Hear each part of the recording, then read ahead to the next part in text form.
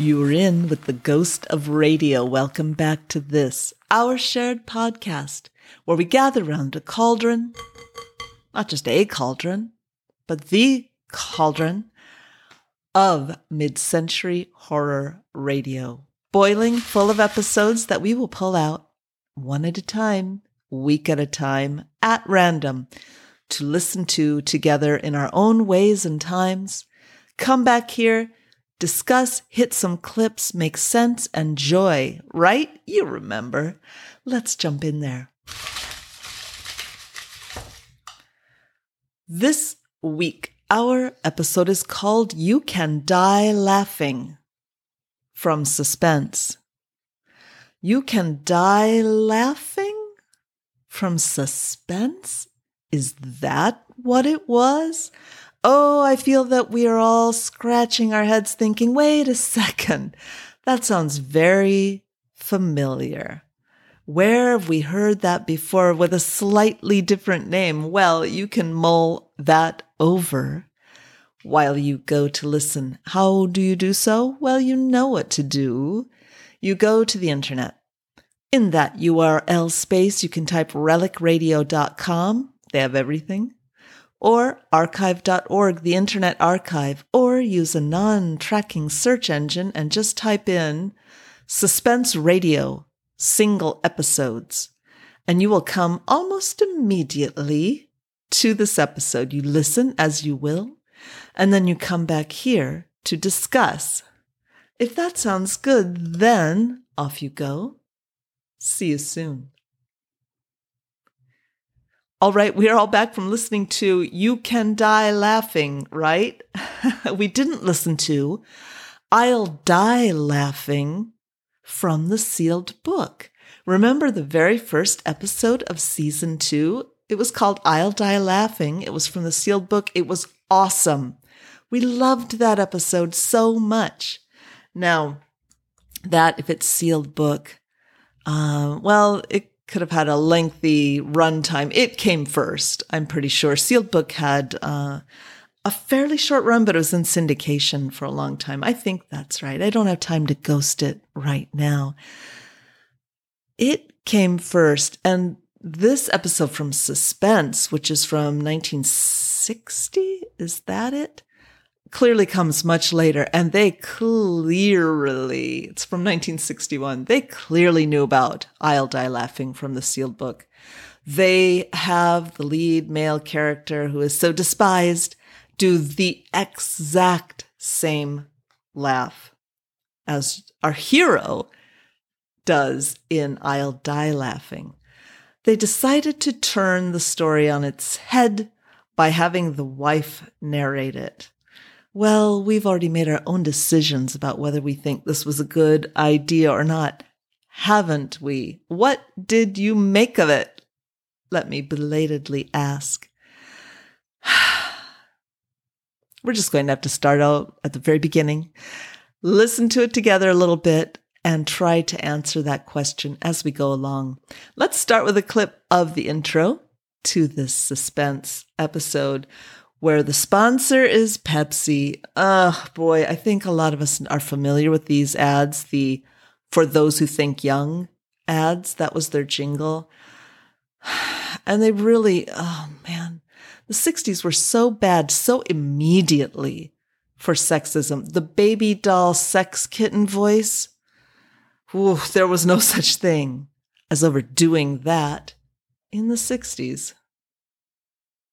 And now, a tale well calculated to keep you in suspense.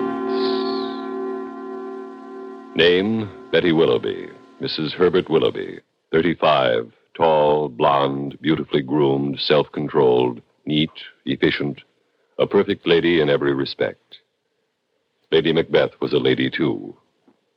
In a moment, Act One of You Can Die Laughing, starring Evelyn Juster and Larry Haynes, and written especially for Suspense by Robert Arthur. The lively crowd today agrees. Those who think young say Pepsi, please. They picked the right one, the modern light one. Now it's Pepsi. for those who think young. So go ahead and pick the drink that lets you drink young as you think. Yes, get the right one, the modern light one. Now it's Pepsi for those who think young. Yes, Pepsi could try, but Coke would almost immediately blow them out of the youth water with their the real thing ads. I'd like to buy the world a Coke. Oh, Pepsi, you'll never learn. Always the gimbal to Coke's Macy's. At any rate, we get right into the story as our lead character explains herself and does a flashback immediately to her husband, and we're really overdosed on his laugh. They do a lot more of the laughing here than Sealed Book did in their episode. I think they overdo it just a little, but then again, in this suspense episode, he's not a hero. The husband is, he seems to just be a jerk, whereas we really loved the guy in the Sealed Book. So let's let her tell us what's up, and let's get through the laughing as best we can. If it's meant to put us on her side, that seems wrong. You don't want to be on the side of a heartless murderer. What's worse, hearing him laugh a lot or hearing her say, Jack? Many people have a totally wrong idea about ladies. They think ladies merely sit around looking helpless. On the contrary, ladies are trained. They can do anything they have to. Run a large household or commit murder. And whether she's giving a dinner for 50 or killing her husband, a lady is efficient. So naturally, when I decided to kill my husband, Herbert, I planned every detail in advance, very carefully. Oh, I don't want you to think I decided to kill him for no reason. You see, there was Jack Holden. Dear, sweet Jack. Oh, but Jack was only the direct cause of my decision. The indirect cause, the thing that for years had made me wish Herbert dead, was Herbert's laughing. Herbert was what men call a jolly, good-natured man, and he loved vulgar, practical jokes. He was always laughing, until I thought I would scream. I tell you, Betty, you missed a great show, and that was a great show. Answer or else with Jolly George Gordon. What a comedian that fellow is. Laugh, I almost died laughing. I'm afraid he doesn't amuse me, Herbert. Those moronic stunts. Oh, what do you mean, moronic? You should have seen them tonight. Listen, this young couple, see, a young couple. They're just married, right? So he gives them a brand new car for a wedding present and a complete set of luggage and clothes, and he sent them off on honeymoon. Well, what's so funny about that? Then he reported to the police that the car and the clothes and the luggage were all stolen. Herbert, I don't think it's funny. Ooh, thank goodness that's over. Well, when he stops laughing, Herbert has enough time to tell Betty that Jack is guilty of embezzlement, and Herbert's going to have him arrested. So Betty moves quickly to prevent that. Oh no, don't arrest him before you go to Mexico. This gets me. Who will run the company while you are gone if you arrest the guy who's been embezzling? That doesn't seem like a persuasive argument. Like, the company will fall apart while you're gone if the guy who's been stealing from it doesn't remain in charge. But Herbert goes for it. He's even going to Mexico, which is what they do in I'll Die Laughing, for the Aztec gold, the Aztec well, the Devil's Well, yes, with the Aztec gold in it. I can't believe they didn't bring up Aztec gold in this episode, but they did not. In the next scene, they reverse the roles. As we know in I'll Die Laughing, the skeevy friend whose name I can't remember is really the take charge person who says, we have to kill your husband. And I remember the wife's name, Laura. He says to her, I don't want to marry you if you don't have any money. So we don't want you to get a divorce because then you won't have any money. And then what's the point of us being together? And here, it's Betty who actually says that. I don't want to get a divorce from Herbert because I want his money. And you do too, don't you, Jack? And of course, Jack does want that money, so they embark on their evil plan. But I couldn't let Herbert put Jack in jail. Dear, handsome Jack. Oh, he'd made these last few years worth living for me. By thinking fast, I'd got Herbert to postpone accusing Jack. Now I had to think of how to prevent it entirely. And in the end, I saw that there was only one way. The next day, Jack slipped away from the office to come out to the house to talk. He said he was going to send me to jail? He said you'd be behind bars for 10 years, darling. Oh, great. Betty, maybe if I throw myself on his mercy. Mercy? Oh, he has no mercy. Underneath that donkey laugh, he's as merciless as a shark. Oh, he'll send you to jail, and what will become of me? Well, why should anything happen to you? Well, when the detectives start investigating you, they'll find out about us. Oh, yeah. Then he'll throw me out without a penny. No, Jack, we can't let him. We've got to stop Herbert. Stop him? How? Well, there's only one way. We have to kill him.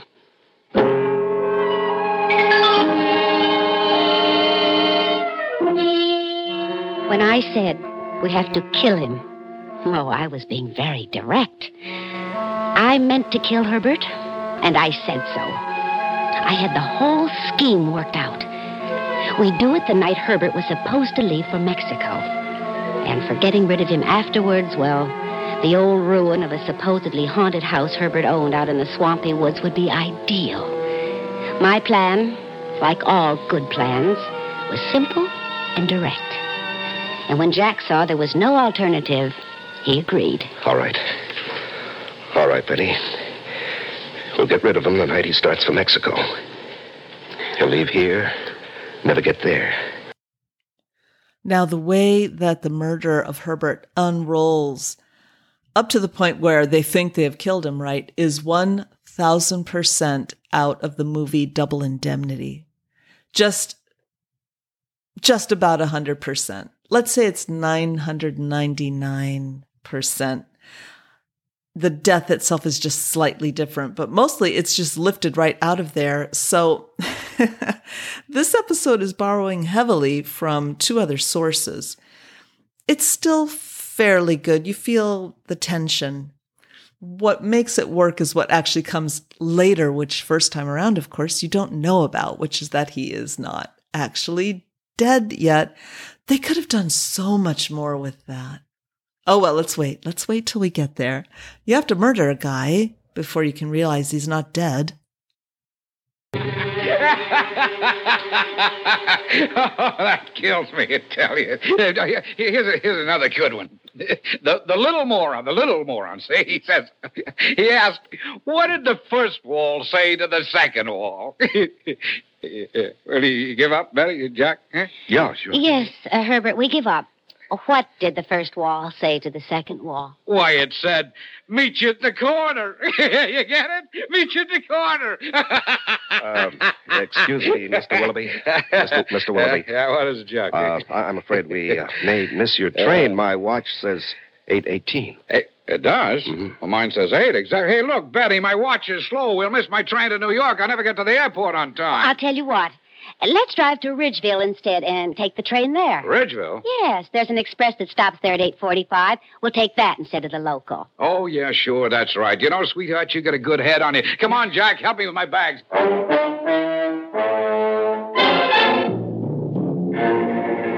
20 minutes later, we were parked in the darkness at the far end of the Ridgeville station. I had deliberately set Herbert's watch back while he was dressing so he'd miss his usual train.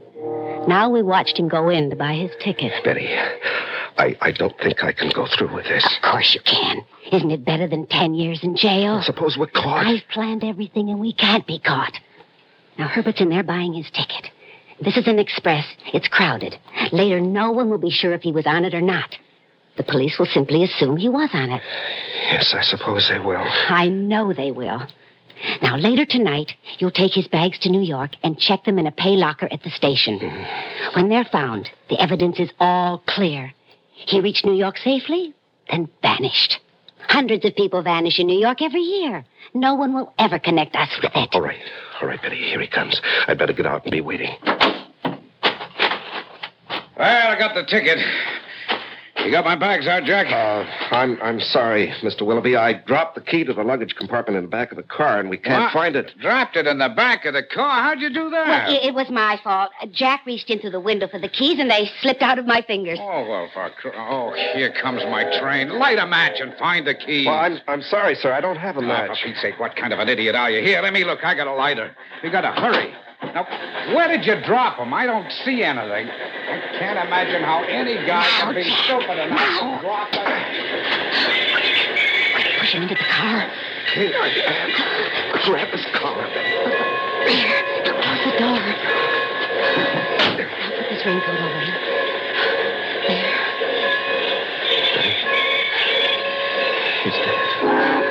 He's dead. Relax, darling. The worst is over. That is a creepy voice. I wouldn't quite trust the person who said that to me in that way. Well, they go. Their plan is that they will take his body to this old rundown house that he owns, that he always says is his haunted mansion, and they will bury it in the basement there, and nobody will ever know what happened to him. He will just be another guy who disappeared in New York City. So they go. They dig the inevitable hole in the cellar. Oh, how many cellars litter the landscape of mid-century horror radio and a lot of the TV. Boy, digging a grave in the cellar, we first encountered that with Murder Castle in season 1, and it just keeps coming, doesn't it? Very reliable meme. So we're going to hear them digging again. It's Betty who remains in control here, and she whips Jack through the process. In the trunk of the car, we had tools and electric lanterns. Leaving Herbert until we were ready, Jack and I entered the crazy, ruined old house and went down the creaking steps into the cellar. There we selected a spot underneath the cellar stairs. Jack began to dig. Isn't this deep enough, Betty? Oh, yes, of course. And anyway, we have to hurry. We still have to get to the Rexfords later. All right, give me a hand. Help me out of here. There. Thanks. What about the Rexfords? Did you forget? This is the night Herbert's silly gag's going to be used on the Answer or Else program. The Rexfords are going to be watching. We have to be there. Oh, great. Well, we better hurry. Yeah. All right, come on. Let's go get Herbert. All right. I still have to drive to New York with those bags after the Rexfords' party. We went back up the steps and out to the car to where we'd left Herbert lying beneath a tree. And we stopped. I felt as if a great fist had seized my heart. I was trying to stop it. Herbert was gone.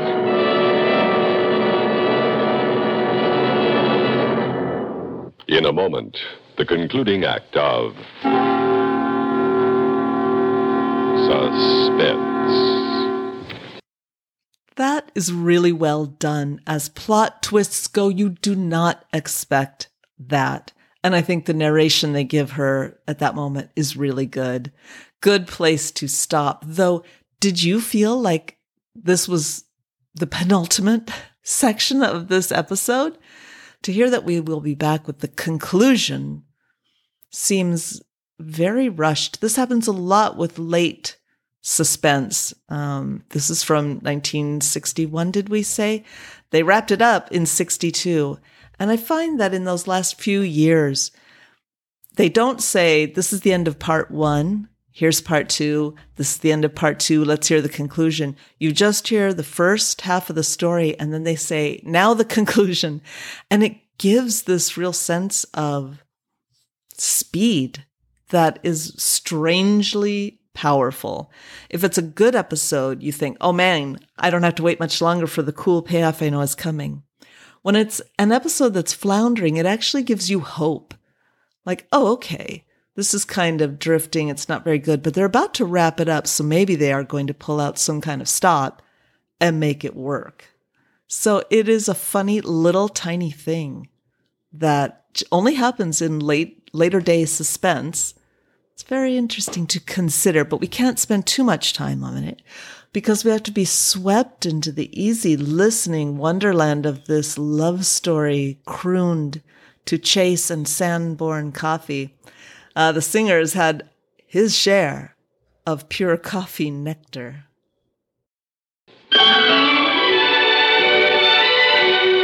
Pure coffee nectar, that's what's been missing in your instant coffee. New Instant Chase and Sanborn has pure coffee nectar. Enjoy the richness of the pure coffee nectar in new Instant Chase and Sanborn. The rich new instant from Chase and Sanborn. Fine coffee for nearly 100 years. I do. Oh, wait. No, it is just coffee. All right. The next scene is pretty amazing. It's not long, is it? But it is jam-packed. They're trying to figure out what happened. Where is Herbert? And he calls out to them and says, I'm over here. I crawled away. This is as far as I could get. And then he says, I guess I wasn't as dead as you thought. So he knows, he remembers, obviously, that they tried to kill him. He wakes up in the trunk of a car. He tries to get away, but then he decides that he will just reveal himself. He calls over to them, hey, I'm over here. Why? He must have realized where he was, that he was very injured, if not dead, and the chances of anyone finding him were nil, and that Betty and Jack would soon come back to the car and finish him off. And so his mind worked quickly. He used the last of his strength to get out. They must let the trunk open. He hauls himself out. He crawls away, knowing it will scare them. And he decides to teach them a lesson by giving them that scare. This super harkens back to I'll Die Laughing, right? Where the whole trip to Mexico was actually his plan to teach his wife and her lover a lesson. Very different here. But just like our hero in Sealed Book, here Herbert does die laughing. And we will get the full impact of that on Betty at the very end of the story, right? The fact that he dies in the middle of his laugh effectively ends her life right there. It's going to be something she cannot forget. Oh, it's a lot in a small scene. Let's listen.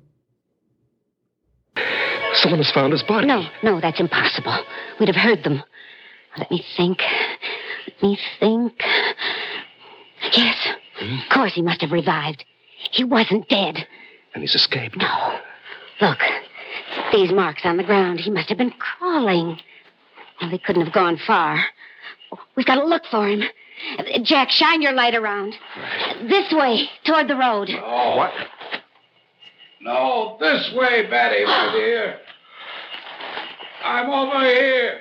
Herbert. Sitting up against a rock. This is as far as I could get. I wasn't as dead as you thought, my dear. It's a good joke on you to find me gone, wasn't it? The expression on your faces.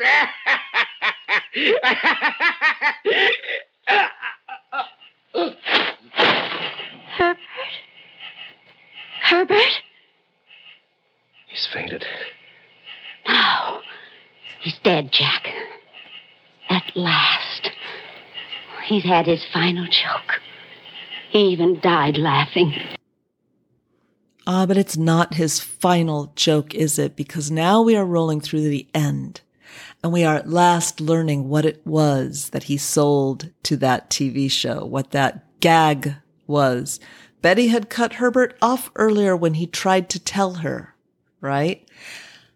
It clearly went through his mind when he regained consciousness in the trunk of that car. Like, oh, they have brought me here to bury my dead body. Oh, that is funny.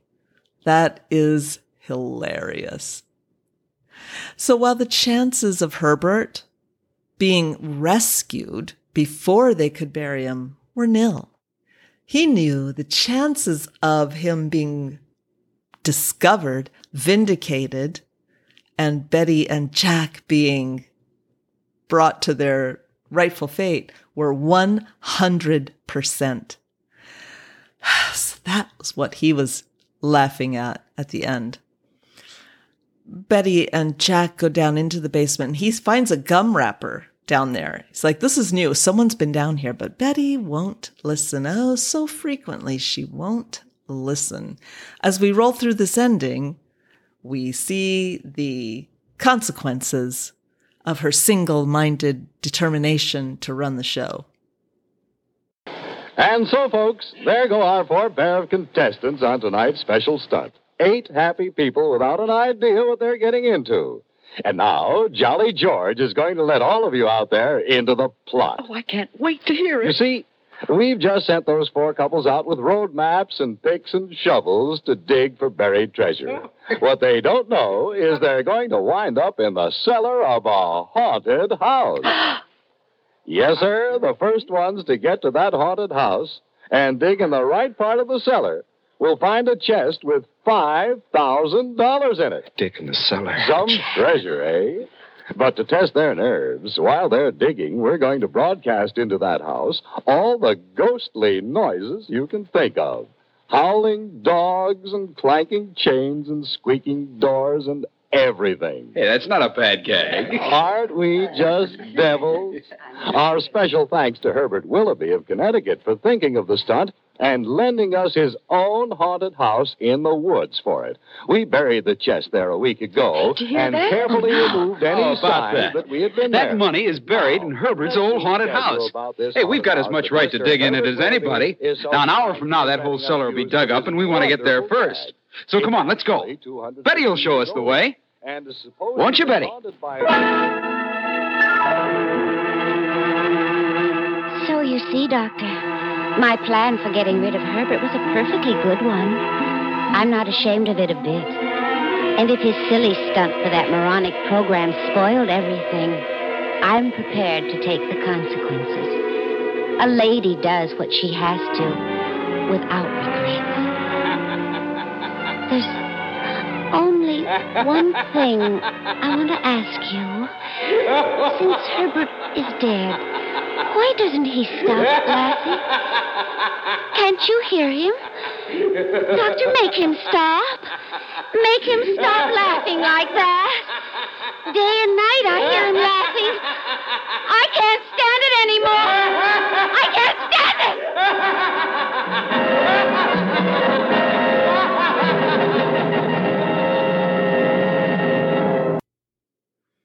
I like that for the very ending, that she will be forever haunted by his laugh. She will always be hearing it.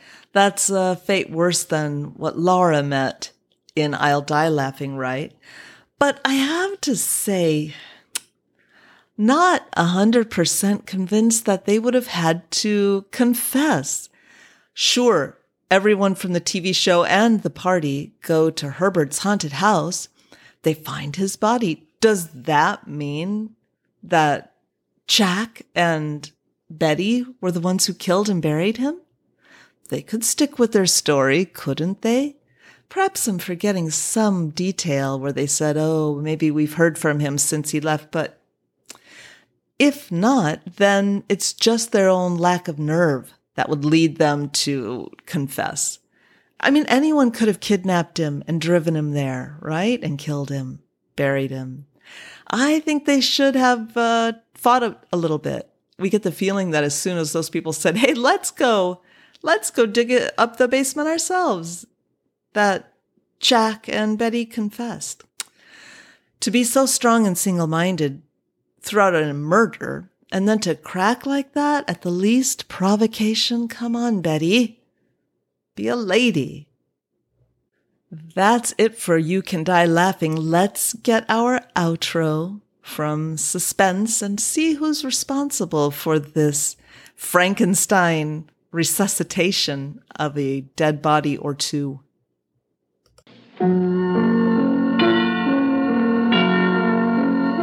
Suspense is produced and directed by Bruno Zerato Jr. Musical supervision by Ethel Huber.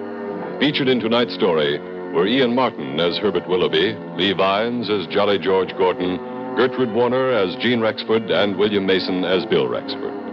Listen again next week when we return with Bells, written by Jack Bundy, another tale well calculated to keep you in suspense. France in Focus. David Schoenbrun's Your Man in Paris, weekdays on the CBS Radio Network. France doesn't seem like the country we would be most interested in 1961, but maybe this was the lighter side. What is that next episode coming up? Bells? Why, we also covered that in season 2. That was our 7th episode of season 2, S2 Ep 7, Bells. And that was one tremendous episode. Remember? Do you remember? Cast your mind back, since that's what we're doing this whole time. Good episode. Starts out with you really wringing your hands like, oh man, this is not going to be good. And then it turns itself right around and does that hokey pokey right into maximum spookiness. So if you're in the mood, listen to that too. But for now, we have reached our finish line. We have pulled up at our haunted house and we are taking our shovels down to our ever-present, ever-loving cellar to put paid to this episode. We are done. You just have to wonder when something like this happens. What was up with the writer? You know, in 1961, yes, I could have ghosted this, but I just didn't do it. You know, I don't think the sealed book was still on, but it had been in syndication in the 50s. Did the writer hear it? And as we do, mull it over. Now, they didn't have the opportunity to listen multiple times because they didn't have the internet. Did he mull it over? Did it stay in his mind? Did certain details persist? Like, what was that one about the guy who was always laughing? He had a really dumb laugh, and his wife was cheating on him. What would I do with that? What could you do? And then he just came up with this episode? Or did he know that sealed book episode well, and he said, you know what, I'm going to redo this. I'm going to change the wife character. I'm going to make it about her, and it's going to be something new. Either way, should have been some residuals paid to the writer at the sealed book. I'm sure that didn't happen. Or is it just a symptom of the end of suspense? Like they were, what month was this in 61 that this was on? Yeah, this is one of their very last episodes. This is July 30th of 1961. So suspense was on its very last fume. And maybe just totally ripping off another show's episode was as much as they could do. Well, I used to be there. I could ghost around again, travel back in time and figure it out. But I think we've done all that we need to do right here, right now. Wherever we may be sitting in Fort Myers, Camberwell, Curwensville, or Mount Pleasant. So we're not going to push our luck trying to do anything more.